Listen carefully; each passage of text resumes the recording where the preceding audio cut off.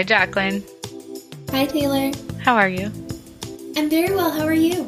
I'm great. Hello, everyone, and welcome to episode 18 of the Honey and Heart podcast. If you're new here, we talk about womanhood, leadership, and everything in between.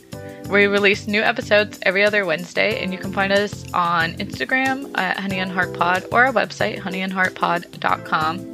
There, you can sign up for our email list, and you'll get notified every time we have a new episode. If you're already a part of the Honey and Heart community, thank you so much for being here. Thanks for listening to us on Apple Podcasts, Spotify, Anchor, and anywhere else you listen to podcasts. Shout out to Bo McDowell for our intro music and adding to the soundtrack that is Honey and Heart. He just released a new EP last month, so go check it out. Sick. Shout out to Bo, only big things coming. And folks, let's get into this episode. It's an exciting one. So you'll probably be aware based on the title and all the other context before you got to listening to this episode, but we had our first ever guest on Honey and Heart, which we're so excited. We're definitely going to be doing more of this, like we've said, and we can't wait for you guys to hear. We kicked it off. Inaugural guest is quite a big one. Nicole from Dope Kitchen, queen of cooking and toking on TikTok and Instagram. Taylor and I fell in love with her on TikTok. We'll get into more with the episode. But we chatted with her about fitness, food, cannabis, and mental health, and it was a great combo. So let's get into it. All right, everyone. Today on the podcast, we have our first ever guest. Please welcome Nicole from Dope Kitchen. Nicole is a dope chef, and she's usually toking while cooking. Her platform includes conscious consuming of cannabis, health, fitness, mental health. Taylor and I both found our way to Nicole and Dope Kitchen on TikTok. Is there anything else, Nicole, that you want to touch on? How would you sum up Dope Kitchen? Yeah, I think Dope Kitchen is just my platform to share how to have a fun, balanced life, how to love yourself through conscious consumption of weed and nourishing your body through good food and treating your body well through joyful fitness. So you pretty much nailed it with all of the little things that you talked about. So yeah, that's Dope Kitchen in a nutshell. I first came across Dope Kitchen about a year ago, as I mentioned, on TikTok, but your platform definitely spans onto Instagram as well. People can catch you. Is it just at Dope Kitchen?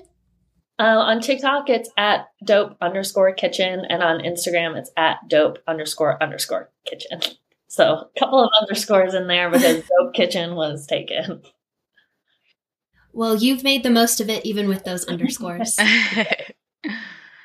I recently rewatched I think you reposted it of like you hit your 1 year on TikTok and like at your name of your brainstorming of how it came to be. But what inspired you to just start creating the content you've been making? It was kind of a sad little accident. I think everyone was going through some sort of existential crisis at the very beginning of quarantine last year. So for me, I had been cooped up in my little studio apartment in Santa Monica, which is only about like 450 square feet. It's pretty small. Haven't seen another human in a couple of weeks and was just driving myself nuts.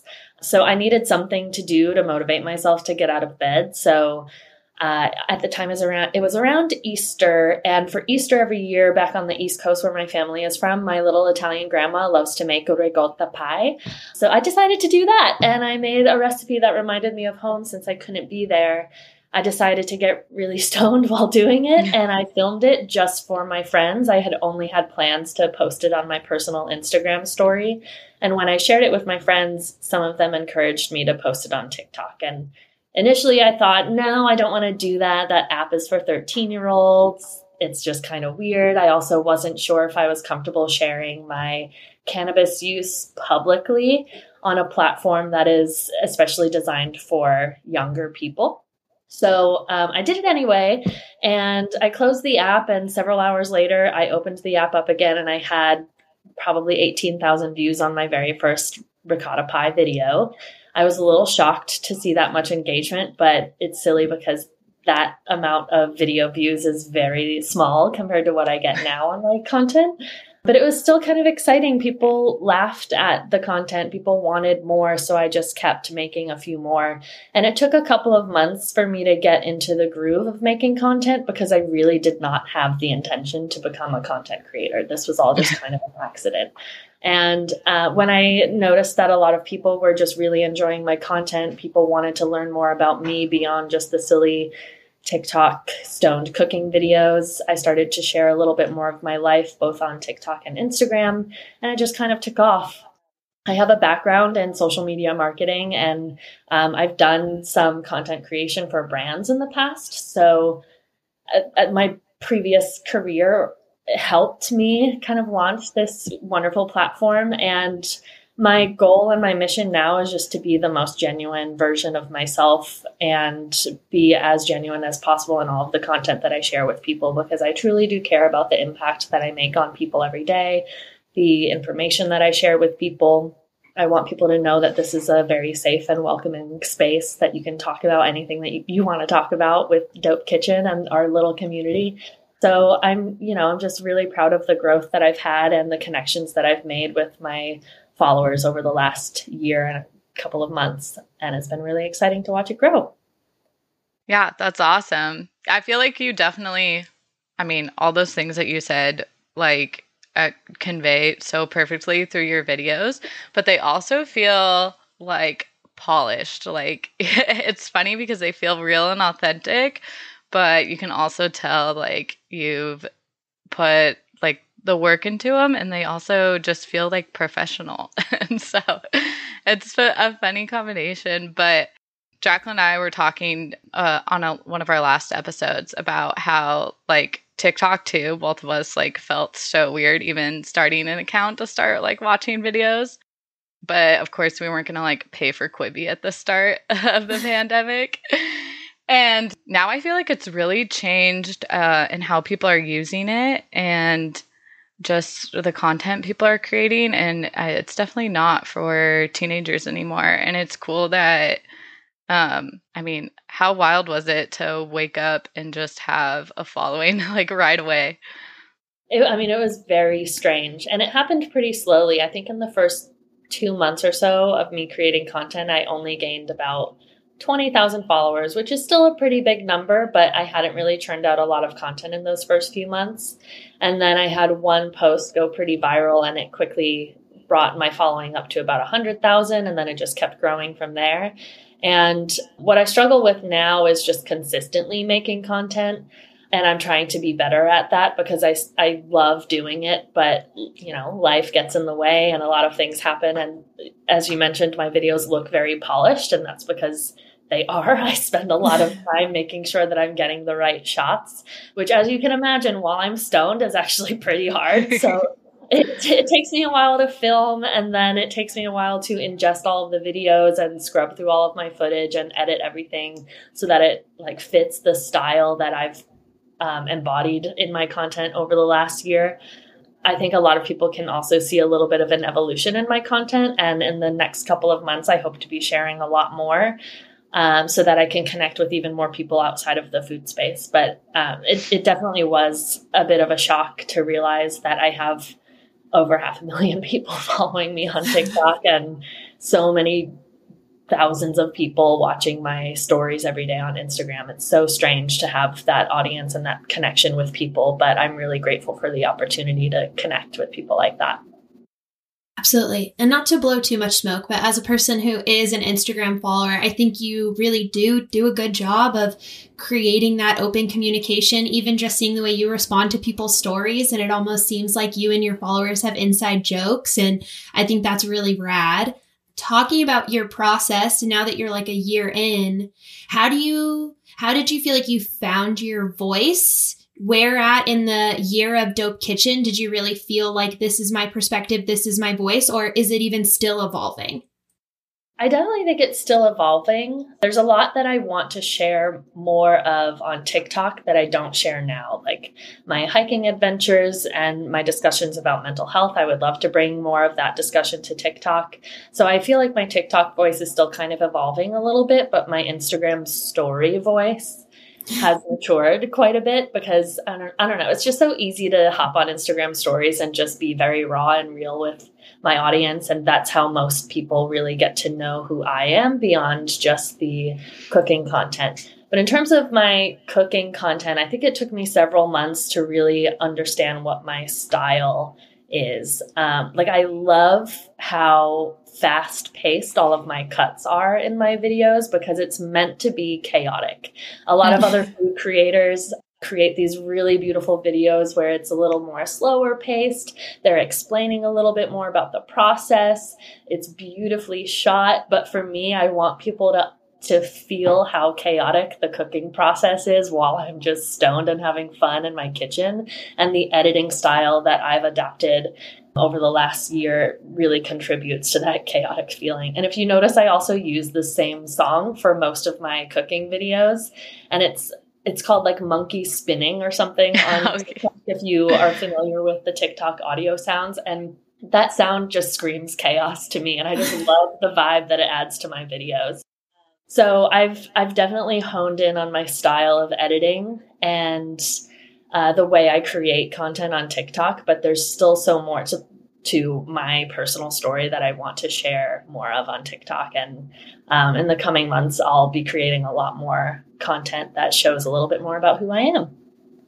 Awesome. I think there's something like so relatable about how you show cooking, especially as someone who's stoned 90% of the time that I'm cooking as well. It's just, it can be such a chore sometimes for people to like figure out what to eat and like what to make. I mean, or even like making a grocery list is exhausting sometimes. And the way that you show it of like not being so polished or put together, but just everything you make looks freaking delicious too. Like I eat mostly vegan, but I remember the salmon burger that you made that I was just like mouth watering watching it. And yeah, it just seems so relatable how you portray everything.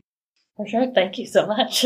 Yeah. And I think too, Jacqueline and I kind of talked on our last episode about how we feel like probably because we spend too much time on TikTok, but it's like started to like reprogram us a little bit and how we like view our own like body image. And I think you're one of the creators that's influenced that for me, just in how you talk about exercise and your approach to it, and just sharing how badass it is to be a strong woman. And so I don't really know where I was leading into a question with that. I have a perfect question for this. Thank you.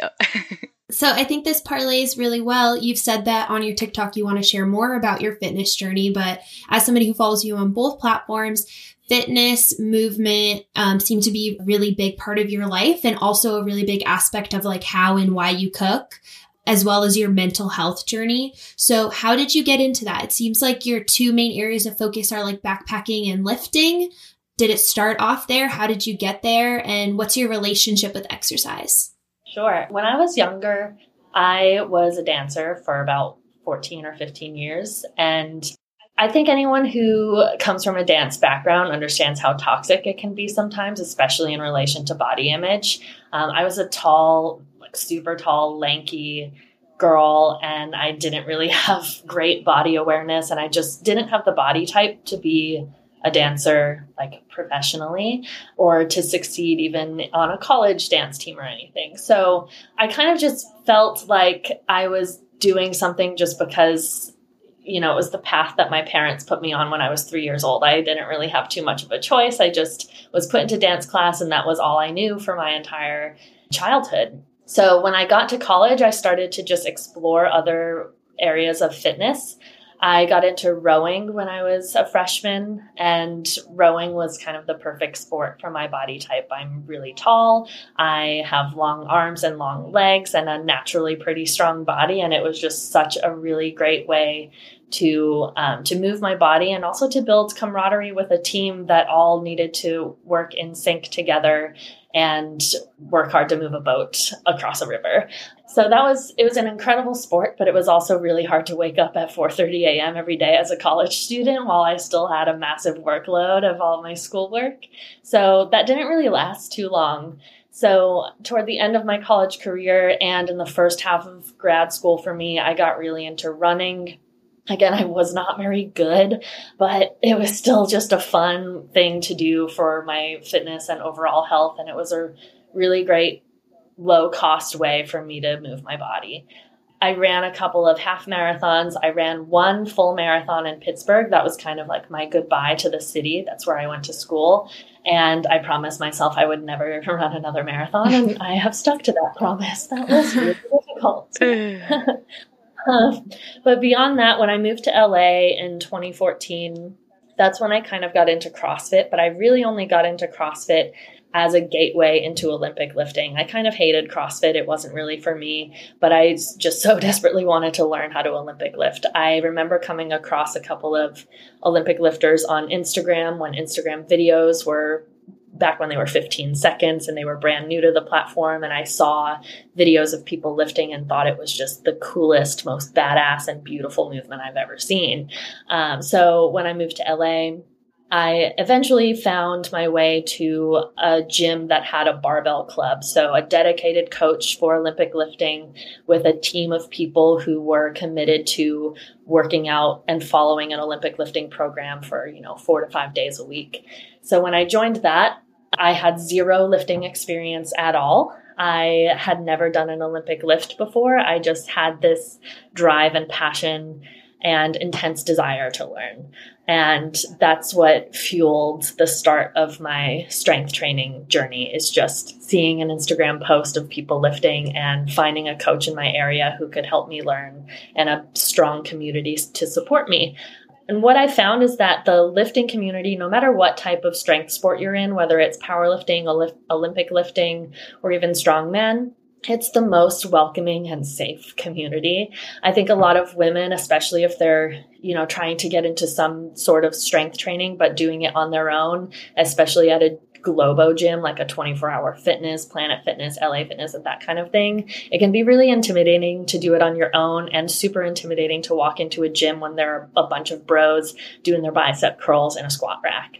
But going to a more of a boutique gym that might be geared towards strength sports, of course, the membership is going to be a little more expensive, but it is so worth the money because of the skills that you learn, the competition. You can be brand new to the sport and have zero natural strength, but being around people who are really strong and competitive can be, really inspiring to push yourself a little bit harder and try to feed off of the energy of other people who have more experience in the sport that you're trying to learn. And it's just so welcoming. It's such a welcoming community because people always want to grow whatever strength sport they're in. Strength sports are not always super popular, but powerlifters are always trying to recruit other people, especially women, to join the sport. And Olympic lifting has grown so much because of CrossFit over the last, decade or so. And it's just really great to see these strength sports become a lot more popular and to see how many women have embraced strength sports. And what I just try to convey on my channel is that strength sports don't have to be scary. They don't have to be a male-dominated sport. Anyone can do them, no matter what your background is. And it's a really fun, amazing way to challenge your body in a way that you probably never have before. And building muscle is just so good for your entire body. And it's benefited my mental health so much just to get physically stronger, and that physical strength kind of transfers over into my mental strength. And I think about whenever I'm going through a tough time, I think about all of the tough things that I've put my body through before, and I've come out on the other end and I'm okay.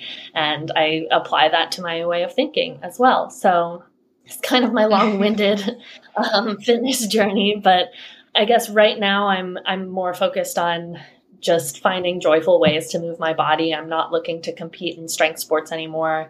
I've done powerlifting for the last couple of years, and now I'm just kind of, taking some fun classes at my gym, hiking a lot more and backpacking and, just trying to get out and enjoy nature and enjoy life and put my body through difficult things every now and then. Yeah, that's awesome. I was a dancer too, same basically, my whole life.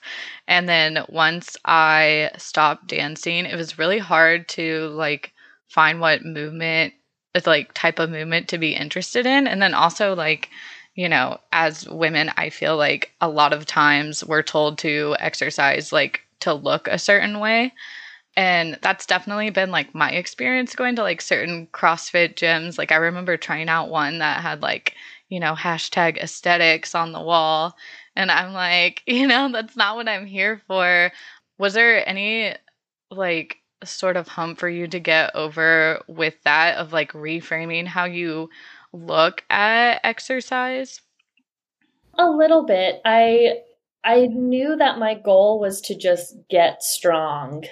I didn't really care about aesthetics that much. I mean, in some ways I did because I saw all of these really jacked women on Instagram lifting the way that I wanted to lift. And I was like, damn, they look badass as fuck. I want to look like that. But as I started getting into the sport, the goal became less about aesthetics and more about performance. Like I wanted to learn how to lift as much as possible with the best technique possible and just be part of an environment that was really supportive.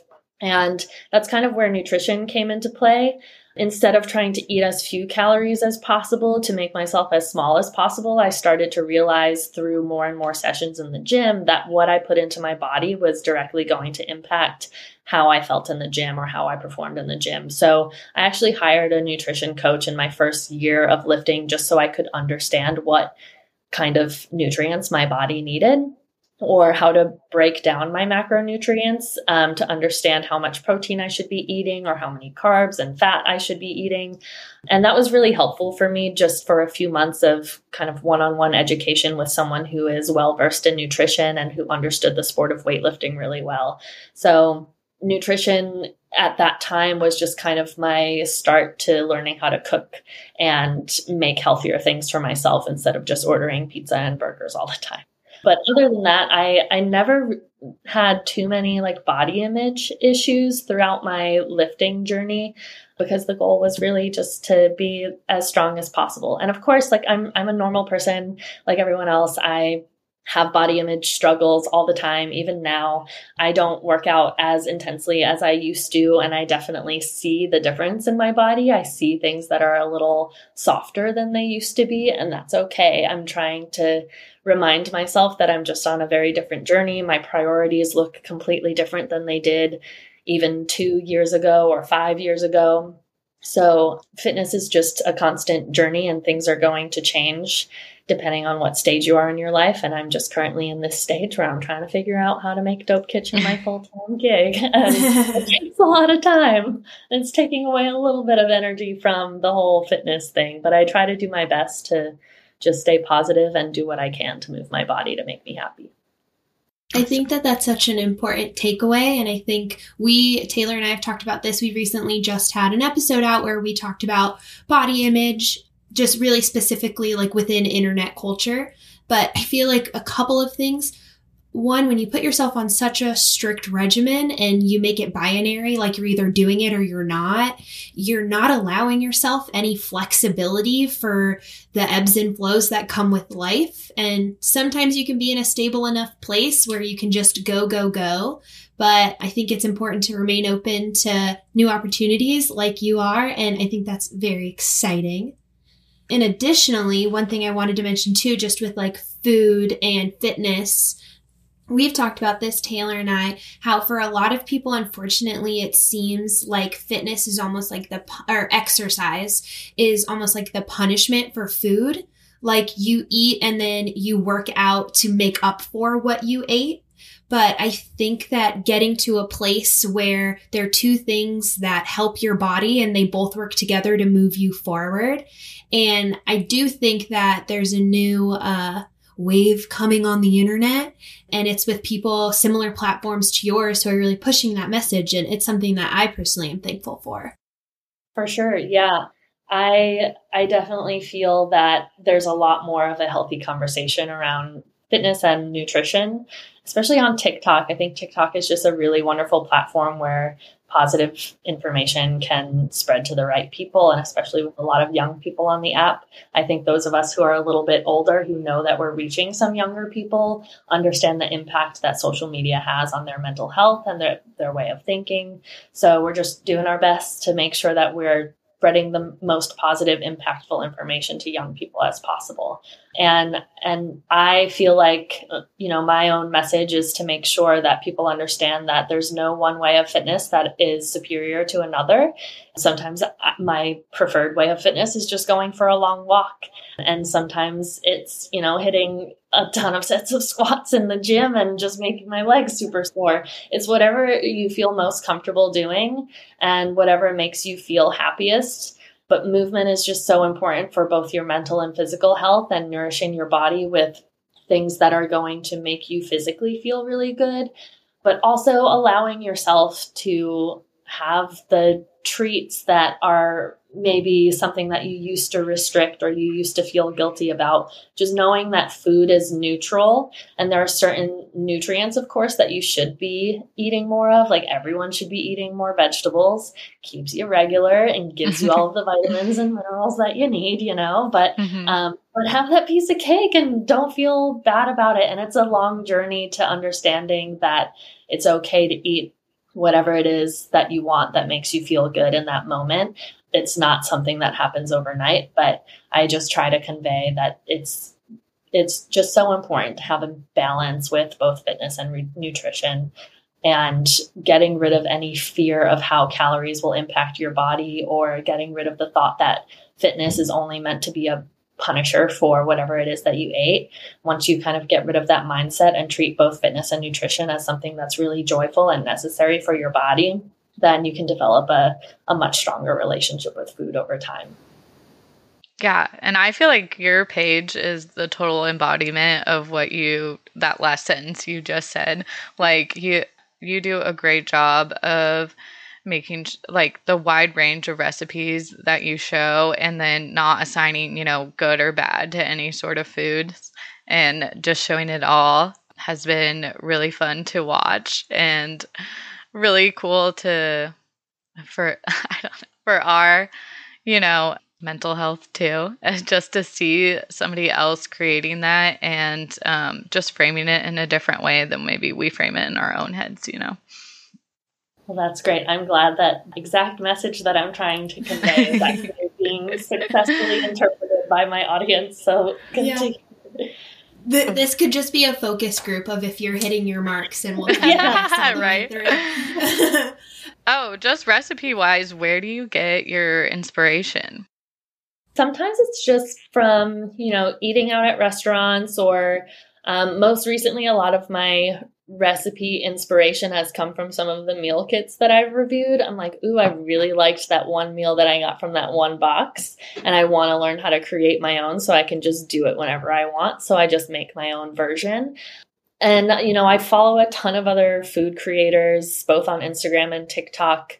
I am always drawing inspiration from what's trending and what they're doing, but I also just know the flavors that I really love. And my recipes are usually very meal preppable recipes. So I just try to do things that incorporate flavors that I really love, vegetables that are in season and that I really love, and just try to put it together into a dish that can easily be like portioned out into some Tupperware and microwaved later. So yeah, I just kind of draw my inspiration from everywhere, just whatever I feel tastes good or whatever I've experienced at a restaurant or through someone else's cooking. And I just find a way to put my own spin on it or package it up into a meal that's different than whatever else is out there. And of course, the personality that I add to my recipes is probably the icing on top of the cake. But yeah, that's it. Awesome. I have a question. Do you have any background in the service industry? Were you ever a chef anywhere or a cook anywhere? Because it definitely seems like you've got a good amount of skill with the passion that you're putting behind it. You're making beautiful plates, you're prepping things gorgeously. So I'm just wondering if was there any training or anything happening there? There's no training at all. Brava. Thanks. I kind of just taught myself. I like to joke that my mom is kind of a terrible cook and I didn't really learn many skills growing up. The only thing that like my parents cooked much of when I was younger was like pasta and a homemade Italian, we call it gravy, but it's a pasta sauce, a tomato based sauce. And we made a lot of like homemade meatballs, homemade sausage, like any hardcore Italian food that an old grandma would make. That's what I ate growing up. So there wasn't a lot of variety. And when I got to college and entered grad school, I was just exposed to so many different cuisines from around the world. I grew up in Rhode Island, and it's not a very diverse place, both in terms of people and in terms of the food offerings. So moving to a new place and experiencing culture from the eyes of other people and being able to try new types of cuisines at different restaurants really gave me the inspiration to start learning how to cook on my own. And it took a long time to learn cooking techniques. And I feel like it's still something that I'm continuing to develop as I experiment with more TikTok recipes. I love to read food blogs and watch YouTube videos and try to understand the best way to cook things. And it's all just, a learning process. It's a trial and error. Sometimes I fail when I try filming a recipe video. Sometimes I like to show those fails. Like if you saw my recent macaron video, I'm not a baker at all. But it's just fun to, try new things, and it's okay to fail once in a while, but that's just the process of being a home cook. You have to, do some research and trial and error a lot of different things, and eventually you'll understand the best technique for cooking. And now I used to hate chicken breast because I was terrible at cooking chicken breast, but now I actually really like it because I've just found a technique that works for me and adds a lot of flavor to just a plain boring chicken breast, and now I have a lot of fun with cooking with it. I'm hoping to get there. Also, quick follow-up question. How often do you meet another person from Rhode Island? Not often at all. Okay. It's the smallest state, right? Yeah, and I feel like most people stay living with their parents until they're in their mid-20s, and then they get married and just stay there forever. And I was just like, peace out, people. I don't want to be there anymore. So I haven't lived there since I was 18, but yeah, I don't meet many people from Rhode Island at all. Yeah, well, I was thinking about how I hate when people watch some videos on the internet and they're like, oh, I could do that. And you're just like, especially, creating any sort of content, you realize how much work and effort goes into that. And you kind of mentioned that earlier. Has it been difficult to find a flow or just to, I don't know, just to really stay in it? I feel like sometimes it takes so much creative energy. And at least for us on our end, editing is not a fun process.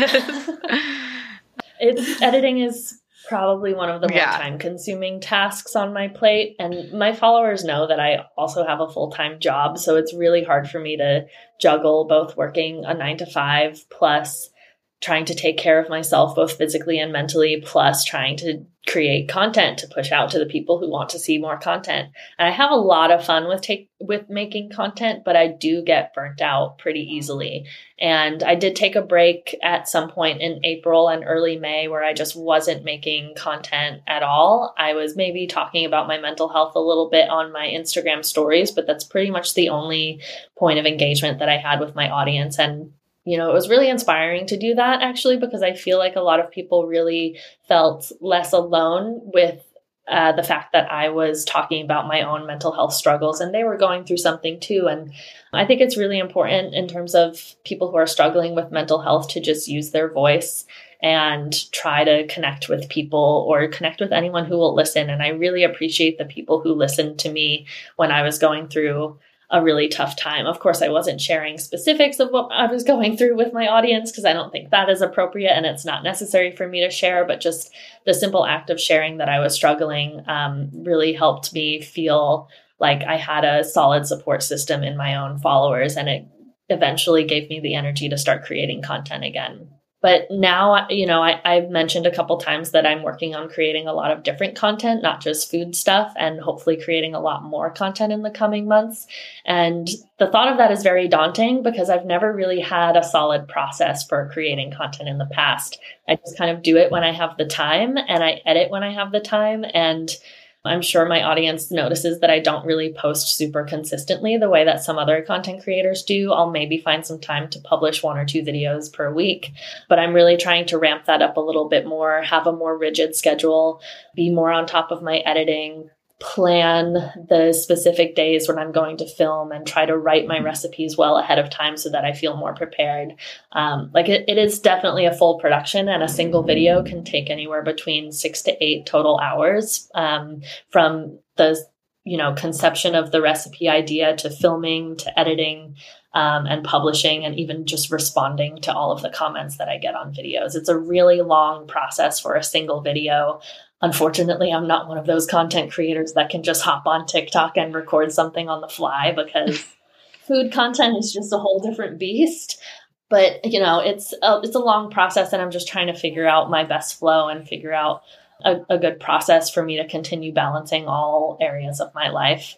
And of course, I would love to turn this into my full-time gig so that I can totally focus on it and have a more refined process. But it's a process to get to the process, and it's difficult, but I appreciate all of the support that I've ever gotten from followers and even close friends and family who cheer me on along the way. That's awesome. I feel like, honestly, there's those like social media people that say like you need to be posting like once a day or once a week or whatever. But I feel like, especially, I don't know if your audience feels this way. I mean, we're kind of your audience, but like I don't really care. Like, I feel like it's more relatable, like, to not be on such a rigid schedule too, and to just share that, like, how you have that you're human and sometimes this is a lot to deal with is just so much more relatable than, pumping out content even when, you don't feel like it. And I was wondering too, like, because I guess some people would consider you controversial. Do you receive, but I feel like TikTok does a good job of like showing videos to like your type of people, but have you like gotten any hate on any of your videos? Have you ended up on the wrong side of TikTok by anything? Yeah. I don't think I've ended up on the wrong side of TikTok. I have gotten some hate though, and that's what kind of forces me to take a little break, because 99% of the comments I get and the DMs I get are so positive and supportive, and they're from people who really love and appreciate my content and know what I stand for. But every once in a while, someone new will come across a piece of content and say something really mean and really hurtful, and it comes as a bit of a shock to me because it's just not something that I'm used to hearing. And sometimes it causes me to just take a step back and think about, like, is this something that I really want to do? Do I truly enjoy being in the public eye as a content creator? And I listen to a lot of other content creators talk about the pressure that they feel, or any self-consciousness that they feel when they get kind of attacked or get insulted by some random person on the internet. And I kind of have to just remind myself that that person is not putting themselves out there. They're not putting a lot of time and effort into making really awesome content that makes someone feel good. But I am, like, I'm putting in a lot of work, and I've made a really positive impact on so many people. So I have to just keep reminding myself that I've made content that has such a positive impact on people. I've gotten messages from people that say that my way of thinking or my content has helped them change their way of thinking, and it's started to change their life, their relationship with food, their relationship with their bodies, etc. So I'm just constantly reminding myself of all of the good that has come out of being a content creator and trying not to let the hate get to me. But I mean, sometimes it still does. And I try not to, but it sucks when it does. But I do have to remind myself that so much more positivity has come out of this than negative things. Yeah, definitely. That reminds me, I think Brene Brown like always uses this like Teddy Roosevelt quote, which I'll definitely butcher right now, but it talks about like how if you're not in the arena, like, you know, blood, sweat, and tears, then I really don't care what you have to say because you're sitting on the sidelines. So Exactly. I love that quote. Yeah, it's easy for people to be critical when they're on the outside. I did want to ask too, you know, we've talked about food and fitness, and those are two things that really tie into like your mental health and your routine and helping you like navigate things and continue to be forward moving and creative. But it also seems like weed and marijuana are a part of that process as well. How do you be like a conscious consumer of weed? How does it play in your life really, as much as you're willing to share on that? Sure. I think I first started consuming weed just as a fun thing. Like I wanted to just get high with my friends. But the more experience I gained with using cannabis, the more I realized the importance of being a conscious consumer and recognizing your own privilege, especially when I started my TikTok. I had no idea that my TikTok would blow up as much as it did and gain such a big audience. But I told myself at the start of this TikTok journey that I would use my platform to spread a positive message of being a responsible cannabis user. And I may not talk about it too much, but I do try to remind people that we have a huge privilege to be consuming cannabis in the way that we do, especially in places where it's recreationally legal and you can walk into a store that feels like the Apple Store of weed, purchase whatever you want, and walk out, sometimes smoke outside in your neighborhood and not get in trouble for it. Whereas, 20, 30, 40 years ago, people were easily getting handcuffed and thrown into jail with huge sentences in prison just for the possession of a tiny little bit of marijuana. So I recognize my privilege as a white woman who is able to create cannabis related content on the internet. And I just try to spread some resources and knowledge about things that people can do to give back to, organizations that are working to fight against these outdated drug policies. So, and I work with some cannabis companies that are also trying to use their privilege to give back to those organizations as well. PazPax is one of my partners. They create a lot of CBD products, and they often give a lot of their profits back to those organizations that are working to fight these outdated policies. So I really care about making that the forefront of my mission, is to just make sure that people understand that responsible cannabis use starts with recognizing your privilege as a cannabis user. And beyond that, I like to talk about cannabis in relation to mental health. Taking tolerance breaks, sometimes it's not for tolerance, sometimes it's just for a mental health break, I think is really important. I found that when I was first starting my channel, especially on Instagram, I was looking at other cannabis content creators and influencers, and I couldn't really find anyone that I could relate to. I found a lot of people who were, ripping bongs all day long, who didn't seem to have a normal 9-to-5 job, who were literally just smoking and getting super ripped on YouTube and Instagram. And it felt like, sure, that looks cool, that looks fun, but that's not the kind of life that I'm trying to portray. I'm a very balanced cannabis user. I don't use cannabis throughout the day unless it's CBD just to get me through a stressful point of my day. But in terms of THC use, it's something that I do most days of the week just to relax or have some fun or sleep a little better or just, take care of my overall health. And it also helps me with recovery after a tough workout, So I really try to show that cannabis use doesn't have to be an all or nothing thing. You don't have to be a huge binge user of cannabis. You can just have a little bit every now and then and enjoy a balanced life and have fun with yourself. But also know that when you need to take breaks from too much consumption, whether it's just to throttle back your tolerance a little bit or just to take care of your mental health. And I've communicated with my audience that I take tolerance breaks fairly often or take mental health breaks from cannabis often just because I don't ever want to numb some really difficult feelings that I'm trying to work through with cannabis. Because it kind of reminds me of alcohol a little bit. Some people will drink just to kind of numb the pain of their work week or numb whatever feelings they're going through. And I think that's a dangerous game. And using THC in the same way to numb whatever pain you're going through is not going to force you to grow as a human being and to really face your problems head on. So having a clear mind and taking a break from any type of cannabis use, I think, is another huge part of being a responsible user, so that you're, developing your own mental well-being instead of just covering and ignoring the things that you need to work on through whatever substance you choose to use. Yeah, I think that's such an important perspective. I worry sometimes about where the cannabis industry is going as far as isolating THC to these super strong isolates, or just breeding plants to have the highest percentage of THC. And, it's so understudied. We don't really know what that can do to us in the long term.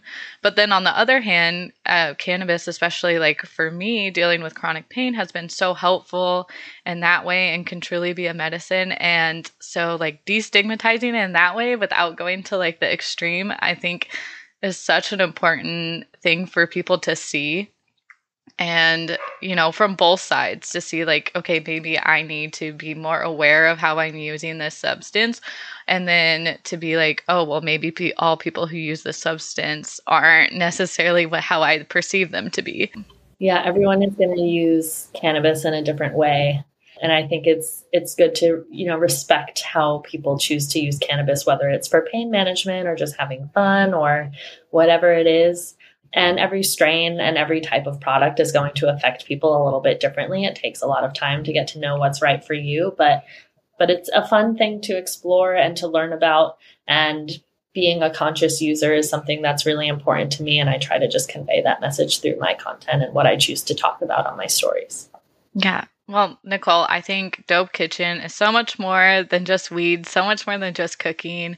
It's really, truly you that make these videos awesome. And we appreciate your content. We're excited to see what you have planned for the rest of the summer and the year. Do you want to plug anything for our audience or just remind everyone where they can find you? Absolutely. So again, you can find me on TikTok at dope_kitchen. You can find me on Instagram at dope__kitchen. I have a website that's kind of in the works that has some of my recipes, and it's live at dopekitchen.co. But I also have an ebook. So if you're someone who is struggling to find fun things to cook in the kitchen, you can check it out at the link in any of my social bios. I have some merchandise if you're a big fan. That's also at the link in my bio. But then just follow me on all socials and stay tuned for all of the fun things that I have planned in the next couple of months. I have a question about one of the fun things you have planned. Where will the food prep list competition, all the data you've been collecting on all of the prepackaged foods, I can't think of what the word is, but where is that information? The meal kits, where can we find that? Is that going to be on TikTok? It'll be on, I'll probably post a link in my link in bio for anyone to easily access it. I have 2 more services to review. I've taken a little bit of a break because it was a lot of boxes that I was doing every week. So I have 2 more services to review, and then I'm going to compile all of my notes. So I'm hoping to have that ready in the next 2 weeks. Oh, awesome. I'm just a little slow, but it'll be up. So just follow my Instagram stories and you will find it in the next couple of weeks. Perfect. I'm looking forward to it because you're doing metrics on cost efficiency, sustainability, freshness of ingredients. It's really the information you want to know and from such a trusted source. So I'll be, notifications on. I'm excited. Awesome. Well, thank you so much for coming on. We'll let you enjoy the rest of your evening. It's been a pleasure. Hell yeah. Thank you for having me. It was so fun to talk to you both. Hi, folks. Taylor and Jacqueline here. We just wanted to meet you at the end of the episode and once again say thank you so much to Nicole from Dope Kitchen for a great conversation. We are buzzing after chatting with her. If you appreciated the things Nicole talked about and you'd like to continue this conversation more, Taylor and I would both like to share some online resources we have about conscious and responsible cannabis usage. For me, on Instagram, you can find them at Buy Weed From Women. It's an online initiative to support women in the cannabis industry. They have some really cool merch and a really great Instagram, so that would be my recommendation. Passing it off to Taylor. Yeah, and also check out the Last Prisoner Project. They're working to liberate everyone in prison for cannabis-related offenses. And, you know, cat's out of the bag now. We can't wait to talk more about cannabis with you all. We think there's important discussions to be had around there, and we're glad we could kick it off with Nicole. So if you're interested, if you like this episode, if you'd like to hear more, let us know what you think. As always, shoot us an Instagram, DM, whatever you want to do. You know, we drop new episodes every other Wednesday. Thank you so much for listening and being a part of our community and the chaos. If you want to stay up to date with us, be signed up for that email list, y'all, and we'll catch you next time. Bye, Jacqueline. Bye, Taylor.